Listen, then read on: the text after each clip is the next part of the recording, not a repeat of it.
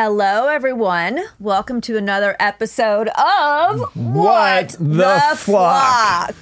We are so glad to be back with you, and I'm kind of got a little extra hop in my chair here today because I'm so excited. We are with Will Allen. Welcome. Yeah. Who is, and you have to correct me if I don't say this right, but in my opinion, you are the director, producer, creator, editor, the everything-er of one of my all-time favorite documentaries, Holy Hell. Mm-hmm. Well, we could take a couple of those titles down. I just gave them to you. Thank you. I just gave them to you. Now, I have to tell you, the first time I watched that documentary, I sobbed because it connected dots for me that I didn't know were there. Like, I literally just sobbing, and my little boy came out, and he's like, what's the matter, Mommy? I go, it's good. It's good. I'm just releasing. But it really connected dots for me, so I'm so excited to have you here. And as usual, we're going to start with a quote of the day that I picked out for you, and then Hoyt will more officially introduce you. I just gave you the fangirl, intro. He's going to give you the official one. With my nerdy glasses on, here we go. Turn your demons into art, your shadow into a friend, your fear into fuel, your failures into teachers, your weaknesses into reasons to keep fighting. Don't waste your pain. Use it to recycle your heart. And that's a quote by Andrea Balt, and it made me think of you. Mm-hmm. That's a good one. Yeah. That's a good one. It's a good one. It's using everything. Here's the official introduction, all right? Will Allen started making Super 8 movies at the age of 13 in Southern California. After graduating from film school in 1985, so that's when I graduated college, his sister introduced him to a small community of like-minded meditating people led by a mysterious yet charismatic man from Venezuela. With camera in hand, Allen documented 20 years of life inside this hidden society as the group's idealism began to unravel and revelations about the nature of the leader is brought to light. After finally extricating himself, after 2 decades later, at the age of 44, he decided to use all his archives of the film footage to tell the complicated 20-year tale of Holy Hell. Currently, Will is a filmmaker living in Santa Monica, California. He's an advocate for personal freedom, dedicating his time to education, prevention, and empowerment, self-empowerment. All right, welcome to the show, Will Allen. Thank you, guys. Yeah. So happy to have you. Thanks. And I actually came down to one of your early screenings, your premiere screens down in Santa Monica. So I might have introduced myself, but you had some of the other members there. It was quite a moving experience, not only the film, but then the aftermath, seeing all of you. So you've been a man after my heart and telling stories and telling these things that a lot of people have avoided and letting go of the shame and trying to educate and inform people. And so we're very thrilled to have you on the show. That's what this is all about. Sweet. Yes. So what I like to kind of start the story with is what we like to call the perfect storm. Because just kind of setting the stage or seeing to how this event that led you into this kind of group, how it evolved out of where you were at that life, at that point in your life, what kind of things were kind of going on so that you were, in essence, open-minded or receptive to kind of what this group or person was selling, in essence, on some level. So just kind of going back to how it all began, and you give us kind of where you a brief synopsis into kind of where you were anyway. Right. Yeah, it's a big synopsis, but it's easy. You're in college. I was in college. That's when everything starts to really culminate. And I was making films, and my films were all very subjective films. And by the end of college, I was pretty burnt out of film work in college, and also very lost because I was really just didn't know what to do with my life or what it was all about, Alfie. And after college, I went to college in Texas, in Dallas, and I came back, and I was just really, really deeply I want to say burnout, because I think kids are burnout after college. Yeah. They're really like, now they have to go start and have 2 months rest, and they're supposed to go make big decisions. And I wasn't really ready for that. I just didn't know what I wanted to do, if I wanted to be a filmmaker anymore. And I had a voice come to me, literally. I remember standing outside going, I want to make movies, but I want to make an original movie. I don't want to make a movie I've seen before, because I was trying to rationalize, am I a filmmaker? Be careful what you wish for. Well, exactly. I did 2 years. I did 2 years to research this movie. Let me be more clear. But the voice more or less was just like, you need to go live your life. Yeah. You haven't lived your life. And of course you don't know. Yeah. Because you don't know. And I was like, I felt so good when I heard just like, go live. Like permission. Yeah, it was like, I thought a month of going to live, a month, maybe I'll go do something. Yeah. And so things happened, and I was staying at my mom and dad's house in California, and I got kicked out one night because she read a letter I wrote that was talking about being gay, and she had a problem with that, not because of the gay part, but because the AIDS was happening, and there was a lot of fear happening as the 80s, and people were dying, and she was really, really, really frightened about that, and also she didn't want me to be gay, and we had a big fight, and I got kicked out, and the next day I went to the group. So I mean, where I was is in crisis mode. Yeah. I mean, the day before I was crying, unstoppable. Right? Yeah. And I remember actually asking out loud, like, please just show me people who can see me, who know me, who can see me like deeper than than my mom can, and everyone, all these people, I need to be seen, that whole thing. And literally the next night, my sister had told me about this meeting, and I told her I didn't want to go because I wasn't ready. So your sister was involved? Or? Oh, yeah. My sister brought me. My sister had been there for 9 months. Wow. Yeah, and she's in the film. And she was there before me, and she was telling me in college, like, you've got to come to this thing. She wouldn't tell me what it was. She would just say, like, it's amazing. I'm like, okay, that's so vague. So I was like, well, we'll see. You have to see it to believe it. So I was home for 3 weeks before this event happened with my mom, and the next day I was at my sister's living with her, and she's like, come tonight. And I was crying. I was like, I can't come tonight. I'm so upset. And she goes, it's perfect that you're upset. And then she spoke to me. Well, she spoke to me in a voice that really wasn't her. I've known her for so long, and she's always been my sister. Yeah. But then she spoke to me really like compassionately. Like, she's like, you don't have to do it alone. And I was like, I feel so alone. Yeah. I'm like, wow, no one's ever said that to me. Like, there's like, what? I'm like, she goes, come, you'll just come and relax. I'm like, okay. So I went. Yeah. And she dropped me off at this house, and she parked the car, and this is when she told me what it was. She goes, there's going to be people meditating. I'm like, okay. Mm-hmm. And now it was 1985, and I had read Shirley MacLaine's Out on a Limb. And I loved that movie, that book. I mean, I went and saw her speak, because I was like, no one had ever talked about that. Right. And so I was in college going, I want what she has. I want what she's. So that was I did have that in the back of my head. Yeah. There was nothing negative about meditation. Right. Although she was getting kind of roasted by Hollywood.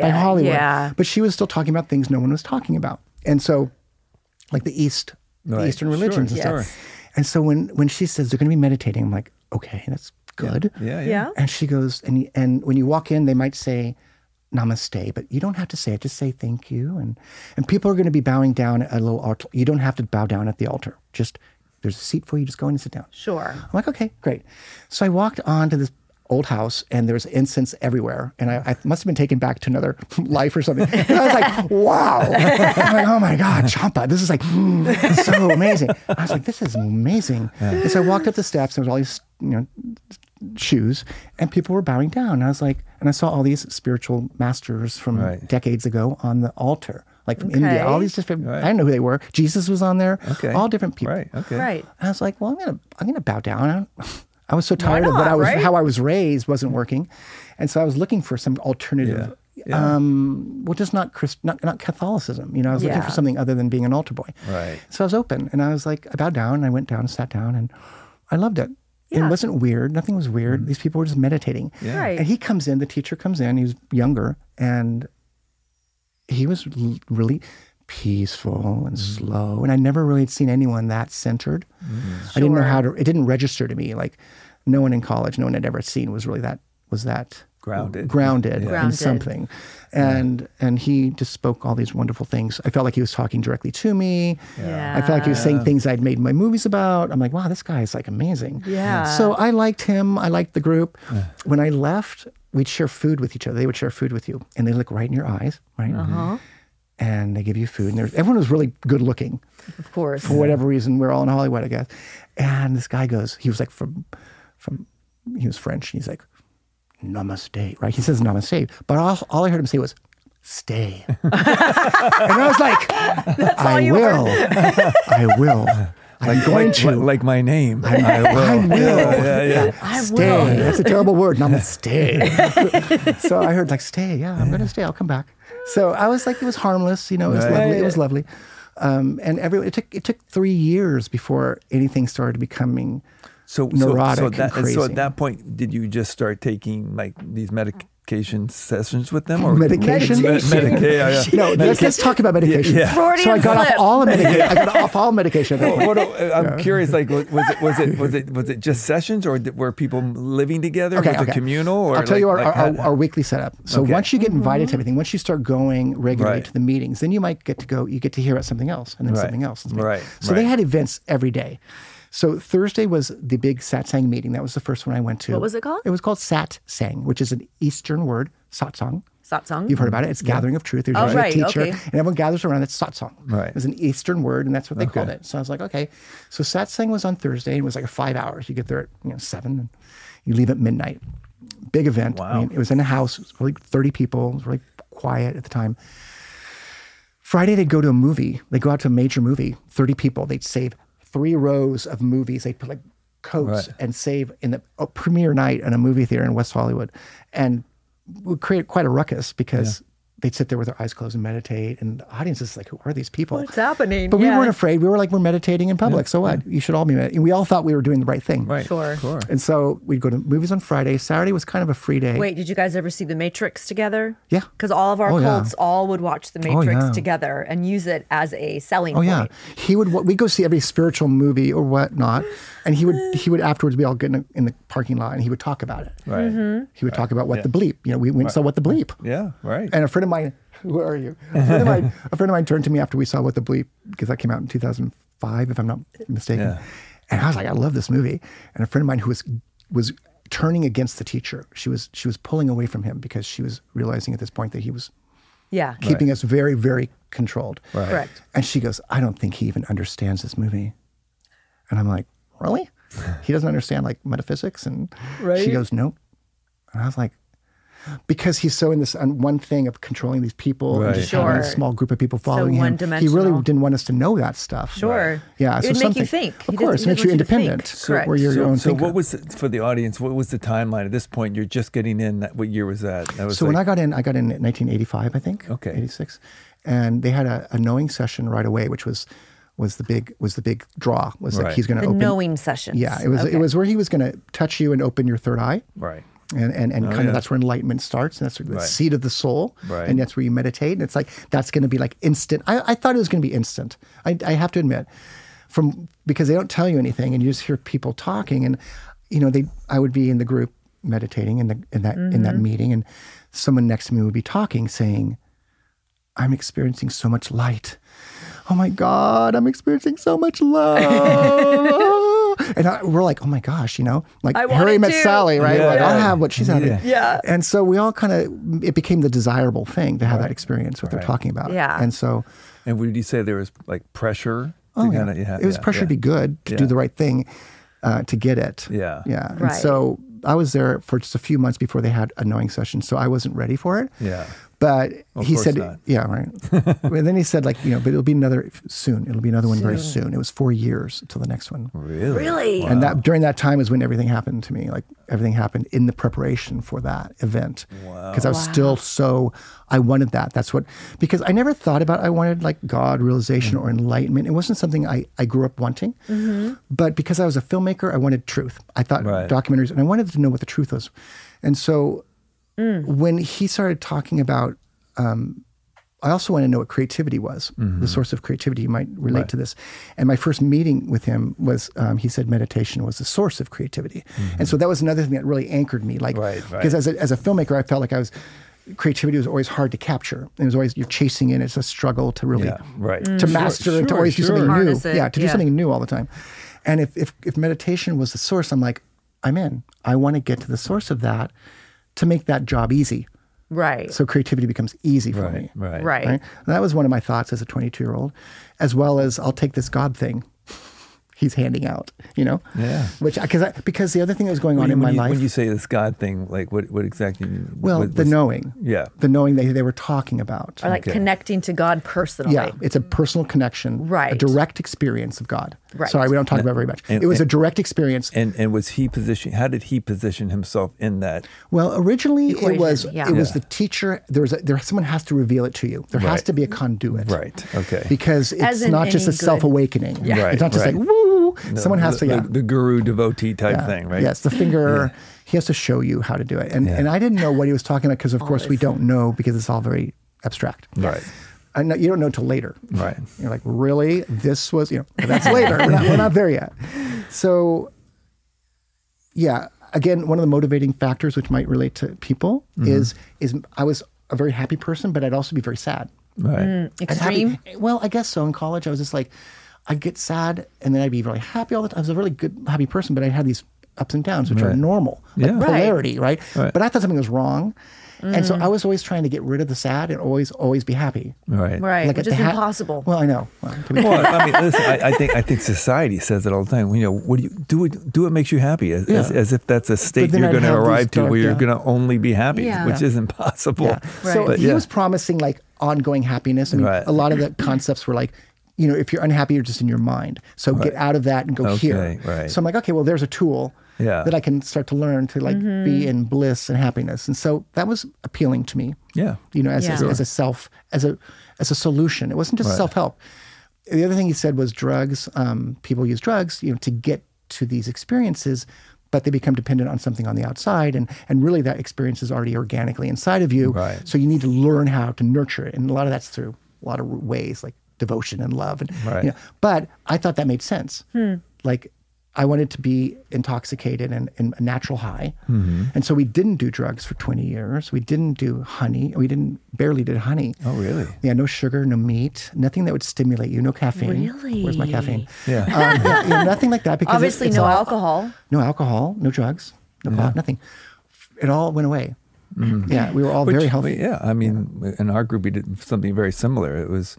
it's the beginning of all that kind of organic food thing, the whole New Age thing. Yeah, me too. I never went to a health food store until I met my guru and all this. And water. You're carrying water. Well, yeah, all of that. So, because I think it's also interesting since we have a similar timeline we do. To set the context of what was going on at that time. Because no pagers, no cell phones, no internet. And also there is this definite pushback on traditional religion at that time. People were basically saying that's not working for me on some level, and I'm all of us were saying open and investigating something else. And so, and I would also say, and I don't know if you felt this way, but everybody was into something. So whatever you found yourself in, it didn't feel like you were isolated in some anomaly. It's like everyone was into something. Someone they're either into some sort of practice. I felt lucky that I found. Yeah. Something that was with such good people. Right. And he seemed like a good person. He was aloof for the first few years. He was always like come and go.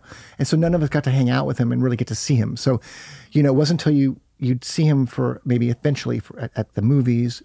It was always from afar, only a few people were around him. So that made it, I compare it to the rings of Saturn.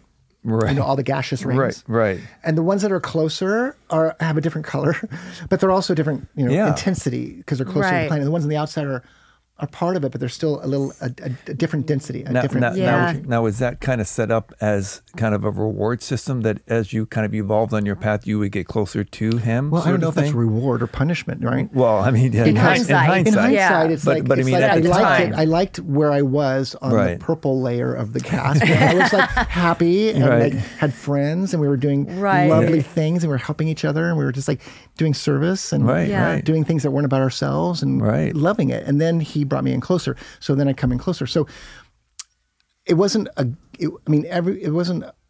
there wasn't one way. Everyone had a different experience. So there wasn't like a method. Exactly. But yes, if he trusted you, after a while, he might bring you in closer. Right. Exactly. And he trusted me, I guess. Yeah. Whatever.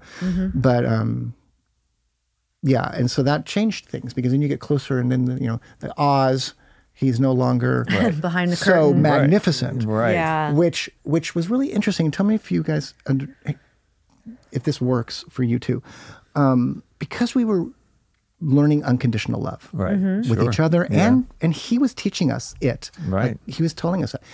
I felt like it was the only thing I could do is return that to him.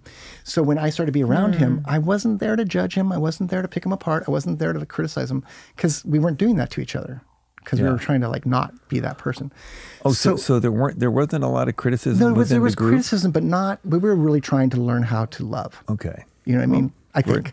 Yeah. Yes. Eventually, there was criticism, and of course, he's breaking the egos in different ways in therapies and classes. But just overall, we weren't walking around criticizing each other. So basically, the currency that you guys exchanged was love. And the currency he gave us was like, you are loved. He taught us because we weren't really loving ourselves when we were that age yet. And so we were learning how to love. Right. And so when I started to be around him, I would say to myself, like, he's trusting me to show me these other parts of him.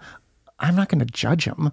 Right. Now, he wasn't showing me too much. I'm just talking about just some of him working with other people and how he acted and him talking. I got to see him behind the scenes. And I was like, it's like, I don't know anything, and I'm not here to judge. So that was, I don't know if that was a good thing or a bad thing, but that was kind of the protocol.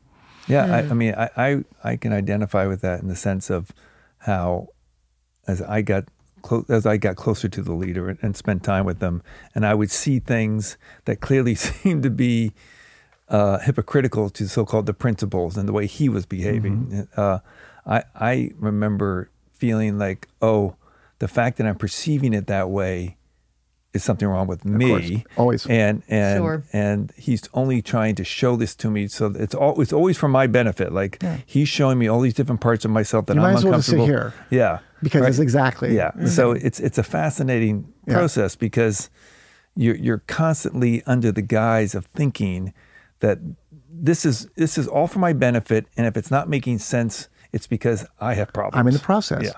Yeah. When things progressed with anything we had a problem with, it was always brought back to you. Right. What's wrong with it? What's wrong with you? Why are you? Let's go.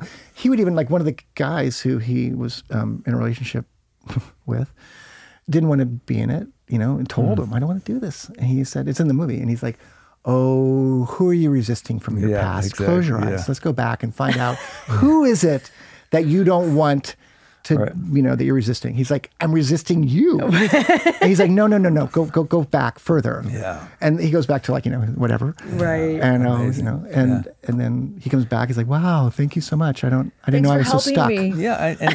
And I think a lot of it, what's fascinating about that indoctrination process is, I certainly know for me, I got so seduced by the concepts and the principles, so to speak, and the idea of it. That's what you were committed to. Yeah. So once you've committed to that, like you're saying, then as I'm seeing cracks in the veneer, I'm trying to eliminate them and say, oh, that's not what's happening, when clearly it is. But that's that whole indoctrination process of not trusting the way I think, critical thinking being eroded. That's right. So it sounds like that was a very... And then you have to compartmentalize it somehow. Which is in an odd way, it's so damaging to compartmentalize everything because you're cutting off parts of your intelligence. Sure, right. But we were it's like you're cauterizing part of yourself. You are. I cauterized I didn't know it until later. My heart, which is like our guidance, and our gut, which is our guidance. Those things were like, we're stuck. And this here, though, is totally exercise, strong. I can go there and not feeling, I can disconnect.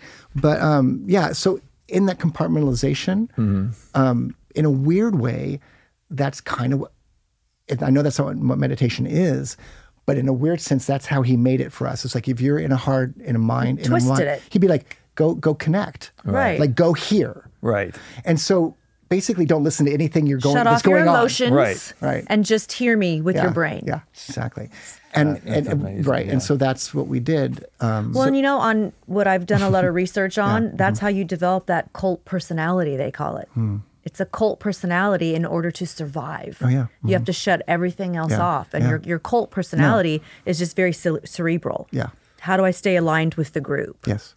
Yeah. That's right. I'm kind of curious, like within the other members, was there communication between you guys along these lines of like seeing? Did you talk about any of Not this? the bad stuff. Not the bad stuff. Yeah. Okay. So And it all escalates to say it just gets the stakes get higher and higher every week, every so you month, wouldn't every you year wouldn't gets higher. you wouldn't confide in each other saying, hey. No. So my best yeah. friend, my best girlfriend, we Yeah. were like soul mates, and In the group, obviously. in the group, and she was my caretaker, and we loved each other, and she would cook for me because I would always do so much service I couldn't eat.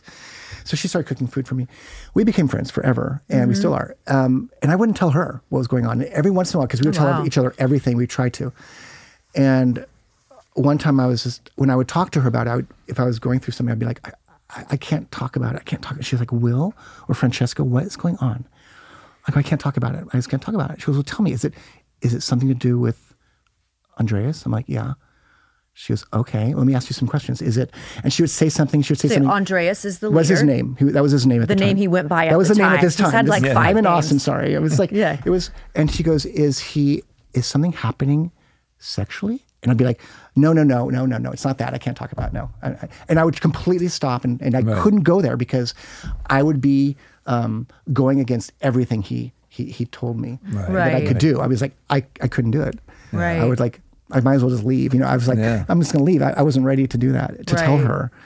So we all valued his opinion more than even our best friend. Like we cared more about what him than we did even our closest friends. Right. Well, yeah. He overpowered it. Yeah, because he's closer to God, right? I mean, yeah, and he can also tear you apart or break you, and so So what was So how often did that stuff kind of happen? Where A lot. we because I certainly know in my group, and I certainly know you did had some things. There's always that kind of breaking down of people. So how did that play out? Like was it? Like how did that build? Would someone?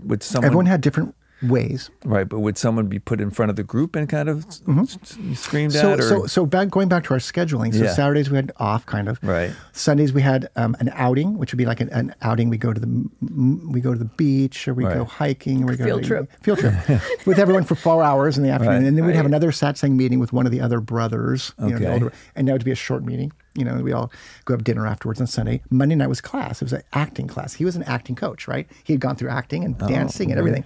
So he would use acting, and that's kind of how he started in Florida before I met him, is he had an acting class, and he had some of these people coming, and in the acting class, he would kind of bring in some meditation techniques or something. And so the people in the acting class were really loving the meditation part. They're like, can you talk more about that? Right. So he kind of divided it. So he always felt those two things went together. So the acting and kind of evolved. Yeah. Working out the ego problems and acting exercises and exposing the ego.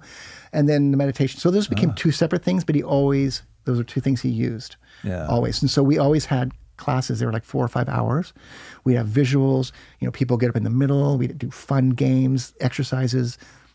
Oh, wait. Hard things. You were always filming, though, correct? I didn't film the class because I was like, bad lighting. But were you? And these are 4 or 5 hour classes. Spoken like a true filmmaker. 5 hour Bad classes, lighting. I'm like, I am never going to look at this footage ever again.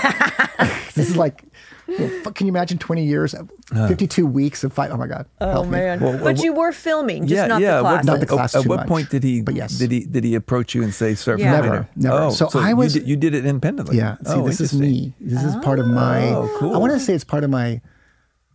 A couple things that were like my egos that felt like they kept me protected from him because they were sane things that kept you me sane. sane, but they also kept strengthening things that were already mine before the group. Yeah. That were mine that he couldn't take away. Yeah. And so filming was something I just was passionate about. And so we would do all these outings, and I was really inspired by everything I was seeing. People were crying and laughing. I saw people changing, and just things I'd never seen. Yeah. And Oprah wasn't on television yet. These things weren't happening everywhere. And so I wanted to film it. So I'm like, one day I brought an 8mm camera to the beach, and I filmed it. And he looked at me like, "What are you doing?" And I was like, "I'm just going to film." And he just ignored me because I don't think I was really close to him yet. I mean, he wasn't like talking to me yet. Yeah. Like he knew who I was, but he wasn't like, incommunicado with me. And he was like staring at everyone still, Right. I was with that weird stare he had. I know, right? Well, that was the meditation. So I made this, and I made the first movie, and I cut it, and I made it to the Beatles song, Michelle, My Belle. So I kind of your really. name. I know. I've had that sung to me before. Right? Go ahead. So I'm sorry, I'm not going to ruin it for you. No, but we had this. It was just that day at the beach, and all of us swimming, and everyone playing, and all of us, and some beautiful shots. And it was just, and it was my first music video I did of him, and he liked it, and he could see that I wasn't going to like make him look bad and be offensive, and but he never really was thrilled that I was walking around with the camera. Right. He'd always like, "What are you doing?" Sometimes he'd be like, "What are you doing?" Right. And I'm like, "I'm filming this." Yeah. And he'd be like, "Okay." So he trusts me. Yeah. And you were never capturing anything when it was things were going sideways. Never. Yeah, of course. Yeah. Not. Oh right. God, no. Yeah. No, never, nothing, never. That was the hardest thing about making a movie. From the back, the camera comes up, while he's screaming at someone. That would not have been popular. No, that was the hardest thing about looking through all the footage, eventually going, God, Will, you only shot the good stuff. You only shot the beautiful stuff. That's the stuff that you don't be allowed to. I mean, I remember thinking that, watching it, like, of course, you wouldn't be allowed to. Well, I was worried that it wouldn't work as a film because I'm like, here we are talking about all these things eventually, but all we see is we don't see it. And so then when I started cutting the film and I started laying just anyone's voice underneath anything, it all went together because it all was layered. Because it all was happening at the same time. It worked great. Yeah. It worked great. So It they could worked talk about out. the good, they could talk bad stuff and see good. You're like, it works because I can see it. Yeah. Totally. Yeah, so. Because it's such a rare thing when you see these stories that people don't generally have that kind of footage. Right. I mean, it's not, normally the cameras are not That's there. why I made the movie. I would not have tried to ever tell this story Yeah. if I didn't have all that footage. Right. I only did it because I had footage to share, and that made sense of my journey as well. Mm-hmm. It's like, okay, so going back to me as a 21-year-old, 20-year-old, saying I want to make a movie, one day. Well, I gave that career up. I gave all that up, right? Yeah. Because we all gave up our careers. Yeah. Of course. And so when I was finally, what was I saying?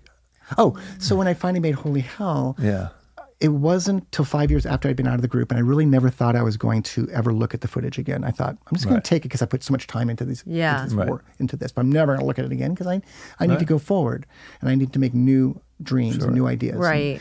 But when I finally decided to make it, I decided this has never been finished. Right. I mean, I started when I was 22 making this because I was so fascinated by it, and I'm still fascinated by it. Like, what happened and what was the truth? So you asked me a minute ago, did we talk to each other and were we able to communicate? No, we really weren't. Right. Even not just like close friends, but even friends who were just friends. So when I made the movie, even though the group broke up so ferociously, no one really told anyone what happened. No one knew my story. My friends didn't know my story. I didn't know their story. So there's no general consensus Nobody about what knew happened. We were all kind of confused. Trying to figure it out. Nobody on your knew own. what was going on behind the closed doors. Yeah. What was true. Right. So when I made the movie and I interviewed, 30, 60, I interviewed so many people. I was just blown away at the Everyone's different diversity, experience, right. diversity of why people were there, their experience, and also what happened to them. And that was when that was when Holy Hell became more clear. Right. Sure. That's when the whole thing became crystallized. clear. All right, but before we get to that part, when you take your 20-year journey, Backwards. and get to the point where you decide to exit, how when things started to shift and you started considering exiting, like what was that process? Because you've been great about kind of talking about some of the great things that were going on, some of the things that really was beautiful about the group and some of the ideas. So when were the cracks in the veneer starting to kind of unfold and you started to the cracks started happening, after 3 years for me, to be honest. I mean, that's when I started seeing, like I said, things I didn't kind understand. of a tipping point. And then he started having, a physical relationship with me, which is a huge crack. Which that broke me and changed everything. It actually ruined my whole spiritual, my journey. Sure. But I was so committed to what we thought we were doing, to the concept, and to my friends, and helping new people experience what I was enjoying, which was meditation. Right. But then it got all twisted. Yeah. So the meditation wasn't ruined. That was all still intact, So I saw red flags, but I completely allowed them. And then it wasn't until the whole group broke up. It wasn't until there's power in numbers. There's power in people pulling away. I used to say, like, one person coming to me saying, we've all got to leave. This is crazy. We're like, you're not going to get 100 people to leave because you're acting crazy. Right. Yeah. So to tell a story, you have to have other people help you tell it. Yeah. And so I remember trying to get anyone out of a group like this. Yeah. I couldn't have gotten out if one person told me, But if 8 people came to me who I trusted, they said, listen, this is not what we started. We are all getting out together. We're all leaving. What we need. I'd be like, don't go without me. I would literally be, don't go without me. Because I was ready to go, but I wasn't ready to quit my commitment. So when the group broke up and became divided, which is 22 years into it, became very divided. A letter came out that exposed the teacher for all these things and crimes that he'd been doing, and everyone became, half the people were like, I don't believe it, because it hadn't happened, and the other people were like, I know this is true. So half the people split on a dime, and half the people were like, I've invested 20, 15, 10 years into this. I'm not going to leave like that fast. And he's never shown that to me. So people were confused. So it took him a while. So I was still very confused. Well, I wasn't confused. How I see it, oh my gosh, how do I explain this? I feel like I had that kind of rug pulled out from under me 3 years into it. That was when I got and I had no one to talk to, but I had love around me. People were still, all my friends were all the same. So you stayed for the love. I stayed for the love, and I could get through it all because we had the support. I'll explain it in a minute. But at this point, when all the truth came out and everyone had like a hardcore crash, I felt like, well, this wasn't so shocking to me because I've been seeing this shit, some of it, for so long. I had the morphine drip. Exactly. So I'm like, I had the morphine drip the whole way. And you'd seen stuff firsthand. And I'd seen stuff firsthand personally. But then I'd seen his behavior, so that none of this was so shocking to me. It wasn't like he fell off a pedestal all of a sudden for me.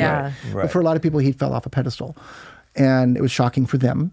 And I felt, I was crushed too because I was losing my spiritual family. Your community. All my community, and also my path that I thought I had committed to so long. How could this be wrong? How could I make a wrong turn? And, so that was all really hard. So, but I still had no means of really supporting myself or anything because I was like living in his house. And I was his driver. So he decides to leave Austin because he's being threatened by this guy. It's a great story. Who comes after him with a bat. Okay, wait, so who's threatening him? My gosh. This is such a great story, but it couldn't fit in the film. It was just like a note. A letter came out. That was how you have to summarize 20 years. A letter came out. Yeah, but a guy who had been in the group back in the 80s, who was kind of a guru basher back then. He would go to all these other gurus and hate them, but he loved Michelle. He thought Michelle was it. But he had a big ego. Michelle, i.e. Andreas, i.e. Regé. That guy. We called him the teacher in the movie just to make it easy for people. But that's not. We never called him the teacher. It was just something we did because what are we going to call him? We're not going to call him guru because we didn't call him that. We're not going to give him that credit. Teacher is perfect. But I was saying that. The guy with the bat. The guy with the bat. The guru basher. So what's slowly happening is he's taking advantage of boys during cleansing, and straight boys. And saying stuff like, and even if a straight boy might have come to him with the confidence of like, I'm so curious about my sexuality, even if that was something, here he's his therapist. But here's the evil guru back there, swirling his cauldron, like, oh, you're really in love with me, and we've had past lives together where we should continue to work this out. So this boy was like, no, I was just telling you about this. I'm not. So he went, I'm good. So he went on because he was pretty well grounded. He had a son. He was amazing. We all loved him. It was like the Johnny Depp story. Sorry to say that, but everyone loved this guy. And when he said what happened to him, we all believed him. He wasn't going to make it up. So he went and told some older people like, this is what's going on, and they were furious, and they were all ready to like just pick up and leave because they knew this was going on, but no one could prove it. No one could talk about it. No one knew it for sure. So a lot of people really rebelled. I mean, at that point, did you chime in on what your relationship with him and all that? No. Oh God, no. Okay, all right, no. No. But it was just too quick. It was just, this was all happening. You weren't ready. Well, it wasn't exactly when you're ready to tell your story. It's baby steps. Right. Sure. But wait. So what happened with the guy with the bat? I gotta know. So one day so the teacher would have therapy sessions like from noon till 4 in the afternoon. And he'd see like 5 people or 6 people for therapy. And so this guy's had his wife. He brought his wife back to the group 20 years later. Okay. He looked for us 15. He didn't come with us to Austin. He brought her back. He'd set his home up, set his business up. Then he found out all the stuff about the teacher being a sexual abuser and all the stuff to some of his friends from back in the 80s and the 90s. He was furious. And he was a bully. And he had a big ego. He'd actually been banned from Texas for being in fights because he's from Texas. Really? Yeah, literally. Like, Couldn't be in Texas. So this guy comes with a bat into his house, and I wasn't at the house at the time. I was swimming at the beach at the pool, and apparently he comes over, barges in the house, barges in his room, grabs his wife, says, "You're coming with me, and you," and blah, blah, blah, and starts hitting the TV and hits some things and breaks things and says, "I know what you've been doing. Confess, tell me you've been having sex with these boys." And he's like, "I have not." He goes, "If you don't tell me, it's going to be worse." And he's like, "I haven't been doing it." And it's just like, oh my God. So I come home. Where was your camera now? I was like in the car going, I was just like so glad I wasn't all there. relaxed. I was like, this has to end. All this has to end. Right. This is not my story. And that was my breaking point, is when I realized this wasn't my story anymore. Yeah. Like I kind of identified with all of it because I felt like, well, I'm in this. We're all here together. But then when all this was happening to him, because of his activities, Right. because of who he was, I go, this has nothing to do with me. Right. This has always been you creating all these problems, and all of us are just here to meditate. We're not really doing anything wrong. You're the one. So I'm the denominator of the problems. Of everything. You've just hurt so many people. I go, this is your problem. Yeah. And so that was one of the things. But he had decided to leave immediately because this guy was going to come back after him with a bat. And rightly so. Yeah. And so he got in a car and went to Corpus Christi, which is like 3 hours away. And I drove him. Because you're the driver. Because I'm the driver. And I remember looking at my friend Tracy, and this is upsetting. This is sad for me because this was hard for me to say I don't want to do this anymore. Right. No, sure. How many years of your life? Well, it's also the more you commit, the more you're in. Yeah. It's like a marriage, No, You're of like, I can't course, just. And I remember looking at her going like at the window, and he was at the passenger window talking to some people. And I look at her, I go, I can't do this anymore. Yeah. I go, I cannot. Well, I mean, I cannot it's grieving. hide his sins. I cannot. It's grieving a relationship too. It's a death. Well, everything, And it was all falling apart, and my best friends were like hating each other, and it was like so bad, and no one knew what to believe. Traumatic. And so I go, I can't do this anymore. And she goes, okay, just drive him down there. You have a car. Right. If you want to leave, you can just get in the car and come back. I'm like, okay. So I drove him down for 3 hours, and he talked to me the whole time about his life. Of course he did. He's just going over it all. Like, I never did anything. And he told me everything. And I met my teacher. And then this happened. And I was sitting there going like, okay, I've heard that part of this story, but I've never heard that. And he was filling me in, like telling me for some reason all these things. Yeah. Which I heard later he was lying. Yeah. I mean, were you sensing it was BS at that time? Or where was your... No, because some of it I'd heard throughout the 20 years from different right. people. And I'm like, okay, well, that makes sense. And so you're filling it in. Right. Yeah. So you had a teacher, but you didn't stay with him. Right. Because he would never talk about his teacher. Right. And he would never tell his lineage because he didn't have one. So here is a person telling us to surrender, to surrender and do all these. No, he'd never done it. He's so similar to... So similar to he Hoyt's. read everything. And this is, so I'm going to be the teacher. So he, and one of my friends once said how sad he never benefited like we benefited from us. He never got to do what we did. Yeah. Because he was over here removed, being the teacher, never did the work. But whatever. I mean, he had his own story. Yeah. But we were getting the work done that we felt we were trying to do. Right. In spite of him. Right. So did you get in the car and go leave? Or what happened? Oh, I drove him. I listened the whole time. And then did you drop him off and come back with the car? I didn't. No. Okay. No, because I had a boyfriend at this point in the group who I was very attached. He actually helped me get out. Okay. Because all my love kind of switched it to him. Yeah. And that was lucky. That's why he didn't want you to have relationships in the group, because the love... Because they could become an anchor. Your unconditional love can now go to that person. Yeah. And it goes away from this. I think this is a good cliffhanger. I know. Yeah, right now for the first episode. Our producer gave us the warning. We want to find out what got you over the bump to the exit. And I think this is part one. We're going to bring you back for part two. So stay tuned, everyone. Do I change my clothes? That was, no, we're just going to stay. Okay. You're a wonderful storyteller, Will. I know. I'm so captivated, and I really feel what you went through. I mean, we went through so much similar stuff. I can't. No, it's incredible. So similar. No, mentally, it's hard to find someone that's the same kind of like logic. Brother, we could talk like I can't tell you how similar it is to what I went through. Unbelievable, really. And even though mine was based on Jesus, still the same. Yeah. Same party, different costume. Yeah. Totally. Or as our last guest said, same shit, different smell. Never heard that one. That's a good one, right? Yeah. Thank you, Ashley Freckleton, for that one. Same shit, different smell. Great. It's an homage to Ashley. Makes you think for a moment. But it's how accurate is that? Yeah. All right. So we will close out. We will bookend this with our quote. We will reread it. It's going to, it even resonates more now. Okay. Turn your demons into art, your shadow into a friend, your fear into fuel, your failures into teachers, your weaknesses into reasons to keep fighting. Don't waste your pain. Use it to recycle your heart. By Andrea Balt. All right. Perfect way to end. Really love it. And part remember two is to guard up. your hearts and your minds, my friends. Don't let anyone else have control of those except you. We'll see you next time. For Stay part tuned. two, Part Will two. Allen. Yes. Bye.